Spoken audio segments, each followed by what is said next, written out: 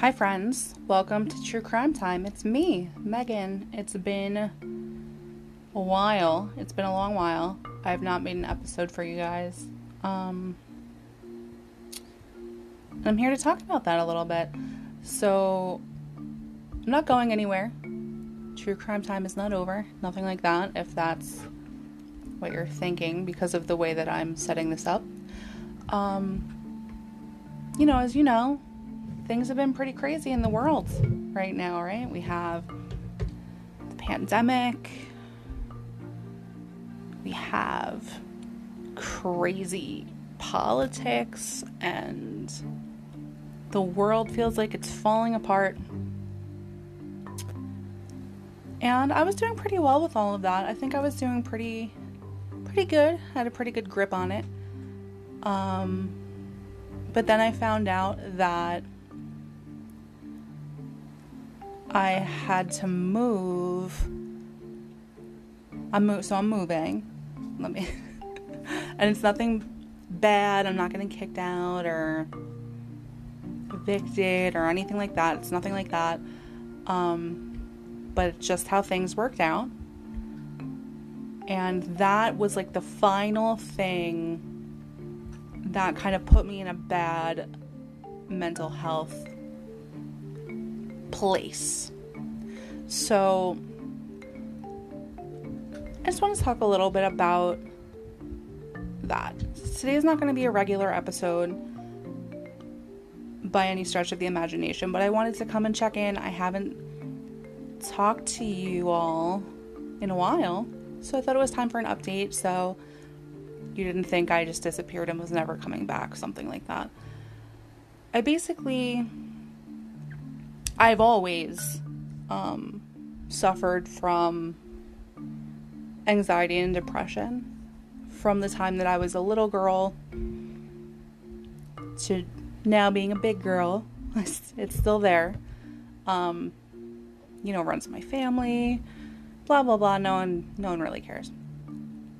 But, sometimes you have to take a step back for your own mental health, and you can't keep writing energy checks that your body can't cash. You have to take time for yourself to get right and get balanced, and I was not doing so hot there for a while, but I'm good. I'm okay. Everything's good. I did what I had to do. Now I'm in a good place. I have to pack up. I have to move my stuff maybe in about a month or so, and I'm going to get back to making regular episodes. And that's one of the reasons, I feel like I'm saying "and" so much. That's one of the reasons that my podcasting schedule has always been so erratic, is because I don't always have the energy to do it. If anybody listening makes a podcast or creates anything, music or whatever, it's taxing. And I'm not complaining, because literally nobody asked me to ever make a podcast. Nobody did. I decided to do it. And it's a lot of work, and it's work that I enjoy, but it's research. It's a lot of research. It's basically like a book report, because I want to make sure that I'm giving quality, right? I would never put out anything that I'm not happy with. So there's that. So I just want to say, a lot of people were having a hard time, I'm choosing my words carefully here, as you can tell by my frequent pausing. A lot of people were already having a hard time with so many changes in the world. And I just want to say, pay attention to your headspace. Talk to your friends. Talk to a counselor. There's resources available. Don't let it get so bad. And people don't talk about their anxiety or their depression or their bipolar or their BPD, or whatever. And I feel like we need to do more of that. We need to be more forthcoming with the information, because that's the only way we're going to get around the stigma, right? People are uncomfortable because there's stigma and they feel like they're going to be judged. And I don't care. I don't care if I am anymore. I did for a long time, when I first started this kind of journey, doing therapy and whatever, when I was in middle school. I thought, who wants to take something for their brain? Like, my brain is broken. That's a hard thing to kind of come to terms with. Like, is it my fault? Or, it's not. It's not. But it happens. So long story short, really my main message is to just, take care of yourself and pay attention and don't wait, because you don't have to suffer alone. You really don't. There are people who will listen and there are people who will care. So I want to talk about something else as well. And I just want to point out really quick, my cats, I don't know, they're being really crazy right now. And it's really quiet in here. So if there's like rustling or like whatever, that's what it is. There's nothing I can do about it. I'm so sorry. Kind of. I don't know. So let me do a quick commercial. The quickest commercial. And we'll be right back. And we'll talk about the other thing I want to talk about. So I'll talk to you in a moment.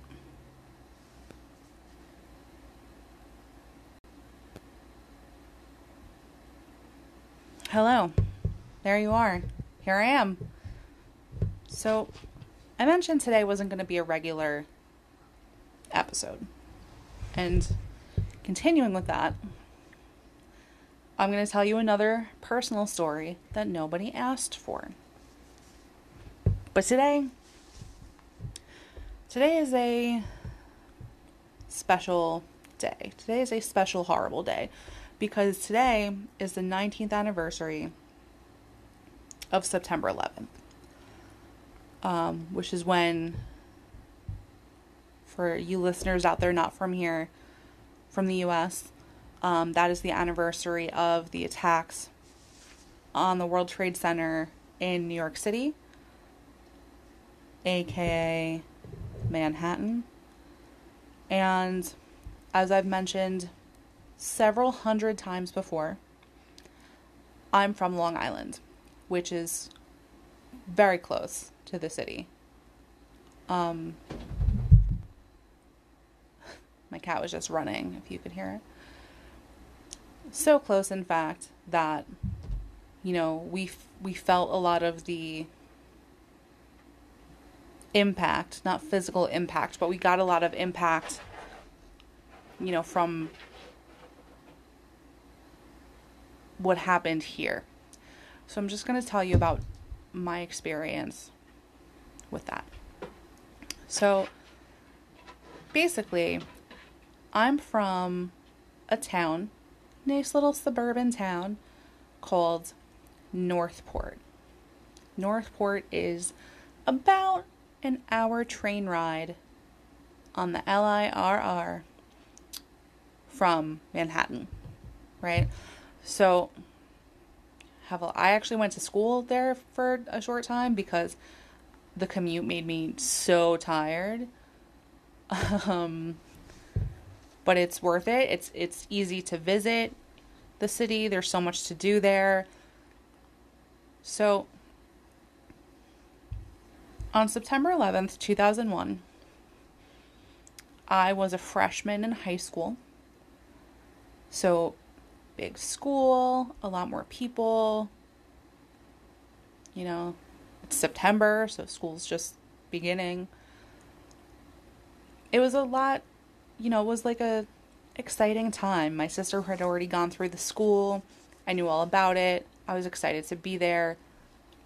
Huge class. I can't even tell you the size of how many people were in my graduating class, because if I estimated, it would be grossly inaccurate, so I'm not even going to try. But it's a large school, grades 9 through 12, right?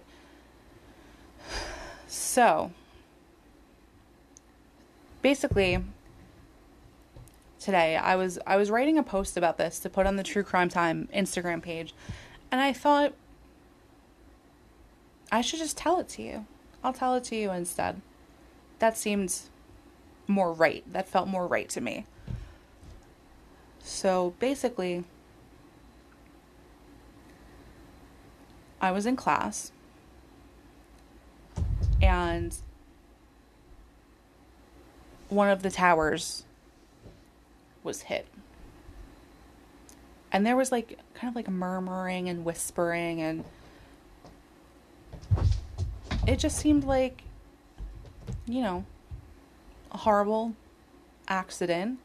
And that was really all that was known at the time. Classes went on pretty regularly for a short while, I guess. And I can't honestly remember what classroom I was in. I believe it was health, my health classroom. And I'm pretty sure this is the order it happened in. I might have it backwards, but I think this is right, because the day is a little bit of a blur, right? So the principal made an announcement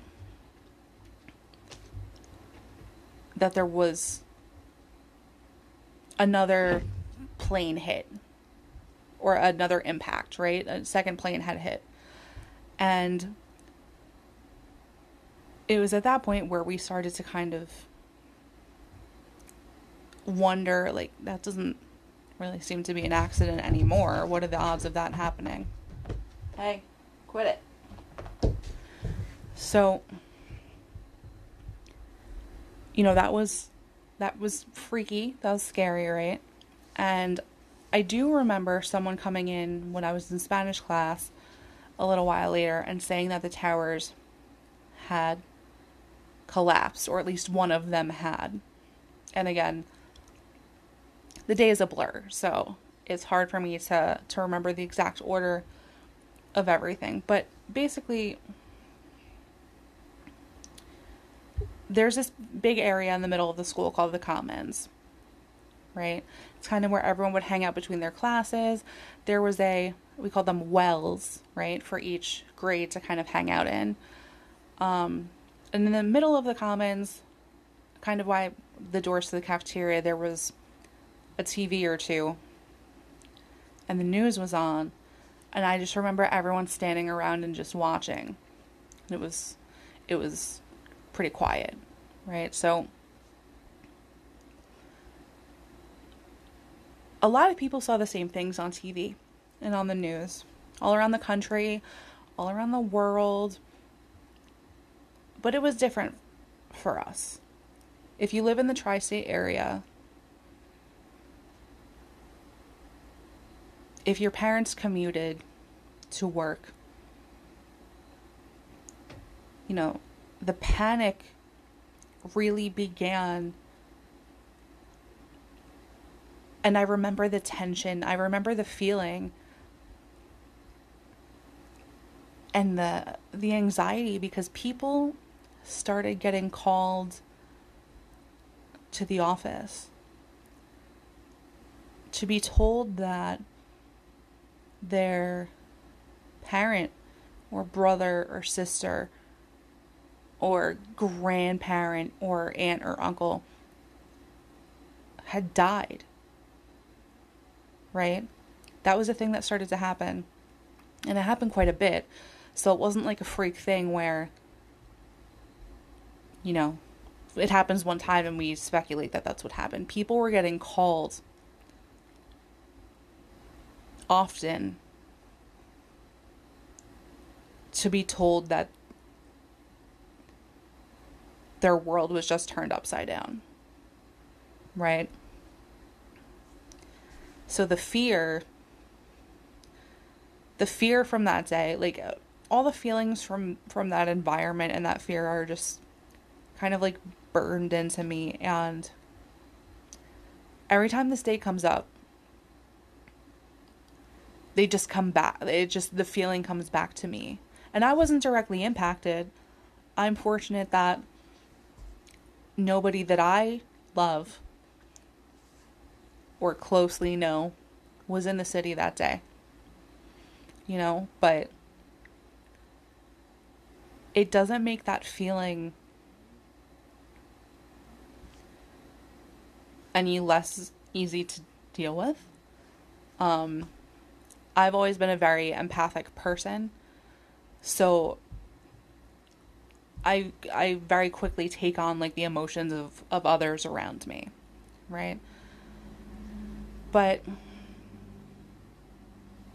I was speaking with someone earlier today, someone who is a grade below me, who was telling me that the same thing happened at the middle school, and that people were getting calls and they were being told, you know, we're so sorry, or your parent or your grandma or whoever had been in the building. And she also told me that one person lost both of their parents at the same time that day. Could you imagine, like, everything you know is just, your world is so different. And everyone's world changed that day, for sure. So we went back to school, taking you back to school. Let's go back to my school at the high school, right? And I don't remember if they let us out early. They may have let us out a little bit early. And I lived like a mile or so from the school, so I used to walk home every day. And I remember leaving the school, or just about to walk past the parking lot, and my mom was there. And that kind of freaked me out too, because I could already, you know, from the school day and everything that was happening, I could already tell that something horrible was going on. Like, obviously something horrible was going on. But seeing her there,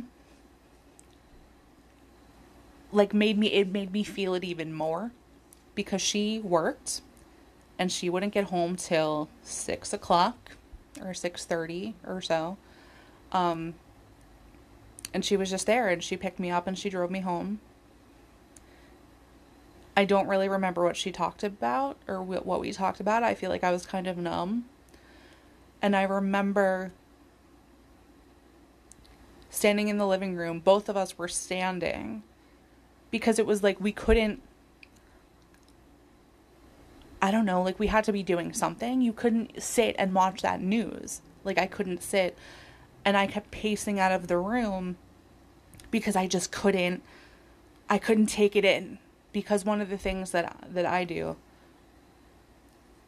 that's hard to not do, but I do it, and I know a lot of people do it, is when you start hearing about tragedy or loss, like, yes, I think of it on a big picture, but I kind of zero in and I zoom in on individual people, and I wonder what they were thinking, and I wonder what their families are thinking and how they're feeling. And that's just kind of a bad snowball effect, to the point where it's not healthy for me, you know, to be thinking about that. There's nothing I can do about it. Yes, it's great to be compassionate. It's great to have empathy, but, like, don't cripple yourself by doing something that's not helping anybody. So I was pacing, again, 9th grade though, you know, how many great coping mechanisms do you have at that age, right? Who does? But I remember I had walked out to the deck in the backyard, and I would pace, you know, back from there, back inside, back to the deck. And I heard planes, like low flying planes.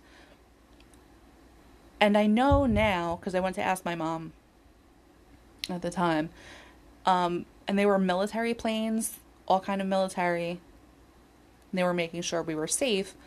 But in that moment, at that time, being so close to the city, I was like, are these going to come take out the rest of us? Like, what's happening? And I was very much in panic mode.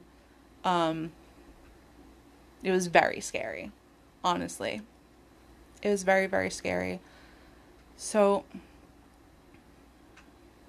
that's really all I remember from that day. I don't remember sleeping. I don't remember going back to school the next day. I don't remember any of that, but what I do remember is that that wasn't where it ended, because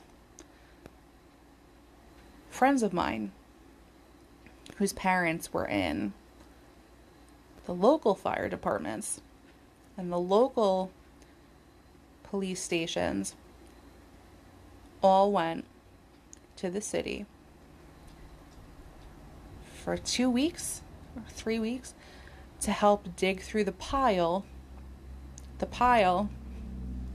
which was essentially the giant pile of debris and human remains that were left by the attack. So all the first responders from Long Island, or very, very many of them, maybe not every single one, they all left their families and went to the city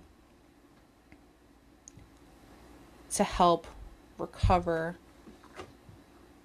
people, bodies, and to help, move the debris and things like that. And I remember just being so struck by